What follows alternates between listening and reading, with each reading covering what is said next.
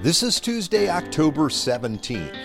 If you're a parent, what do you believe your mission is? What do you believe God has called you to do? Now, there are a few possibilities here. We either have not thought about this and we just try to get through another day, or we have thought about our mission and we might be out of focus. Or we can know what God has called us to be and do as parents. Now, my kids are grown and they have families of their own, but fairly often I wish I could get a do-over. If you're a parent, likely you know what I'm talking about.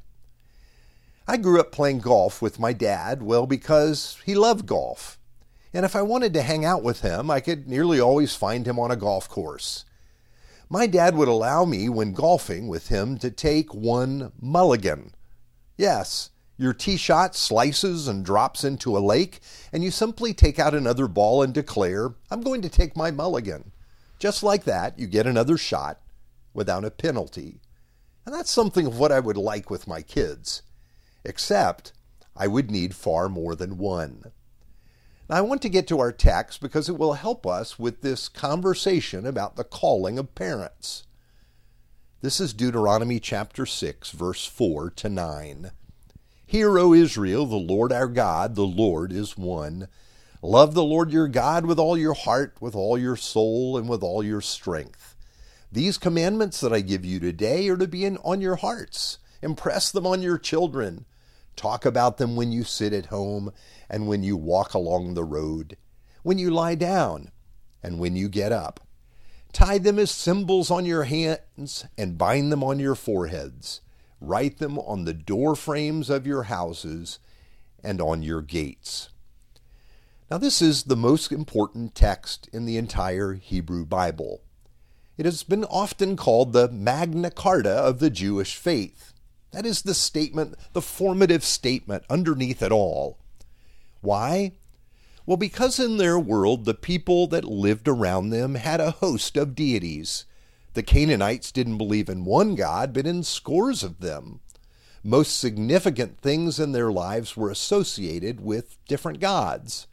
For example, there was a god for the sun, a god for the weather, one that watched over the crops, one that enabled them to have children, one that was connected to water and rain. You get the idea.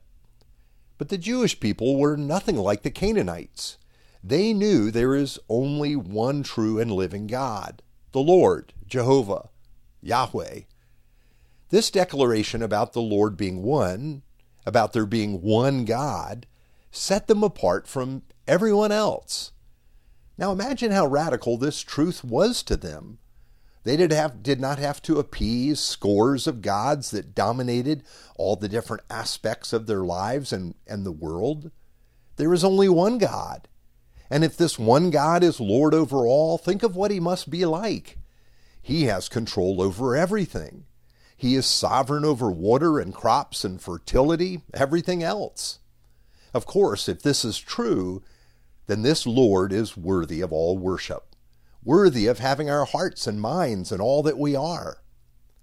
But notice what comes so quickly upon this world-transforming truth. Here is the calling of parents. Their job is to lead the next generation into the knowledge of this one true and living God, to know this one who is Lord over all.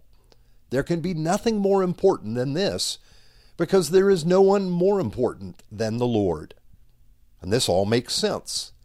This knowledge of God is passed from parent to child and so on from generation to generation, across all time. I remember years ago, after my grandmother died, having the opportunity to peruse her Bible. There were notes in the flyleaf, underlinings in the text. Her Bible was marked up because she read it and she studied it. I realized that this is part of the legacy that I inherited through the grace of God. Now, this may not mean so very much to us today. We may not have the tight extended families that Israel had at the time. But this was and is meant to be the chief way that the knowledge and worship of God is to be passed down. How will that happen? Well, the Word first has to be in the heart of the parents. The truth about God must be internalized, made real and living in the hearts, in the minds of the people of God. Then we see that this knowledge of God is shared at every turn, not only in designated teaching venues of life like worship or church, but in every aspect, because the Lord reigns over and in everything. So we talk about Him when we're eating, when we're out on the road, when we're resting, when we're active and when we're not. We place reminders of the Lord at hand to remind us so that we don't forget. This is God's world. He is present with us even now by His Spirit, and He is sovereign over all things. We too are His. You see, this is the parent's calling, to so live in communion with God that we share the truth of who He is with everyone in our household. Now, I started off with the image of a mulligan, that free shot in golf when we've made a bad one, and how as parents, we see the many ways that we've fallen short. Times we missed opportunities, or times we flat out failed. Yes, this scripture is a call to show forth Christ in every way. Even those times when we fail and fall, to point to God as our only Redeemer, because He is Lord of all. It recognizes His sovereign love through it all, and in light of this, it makes us all the more eager to reflect the knowledge of Him to our children, to our grandchildren, to all the children in our congregation. It is that God calls us to this because of who He is, and also because He's worthy of worship, and He's worthy to be served. Let's pray. Lord, forgive us for so often missing our mission in the lives of our children. We acknowledge there is no one like You. Empower us by Your grace and through Your Spirit to share the knowledge of You to the praise of Jesus, our Redeemer. Amen.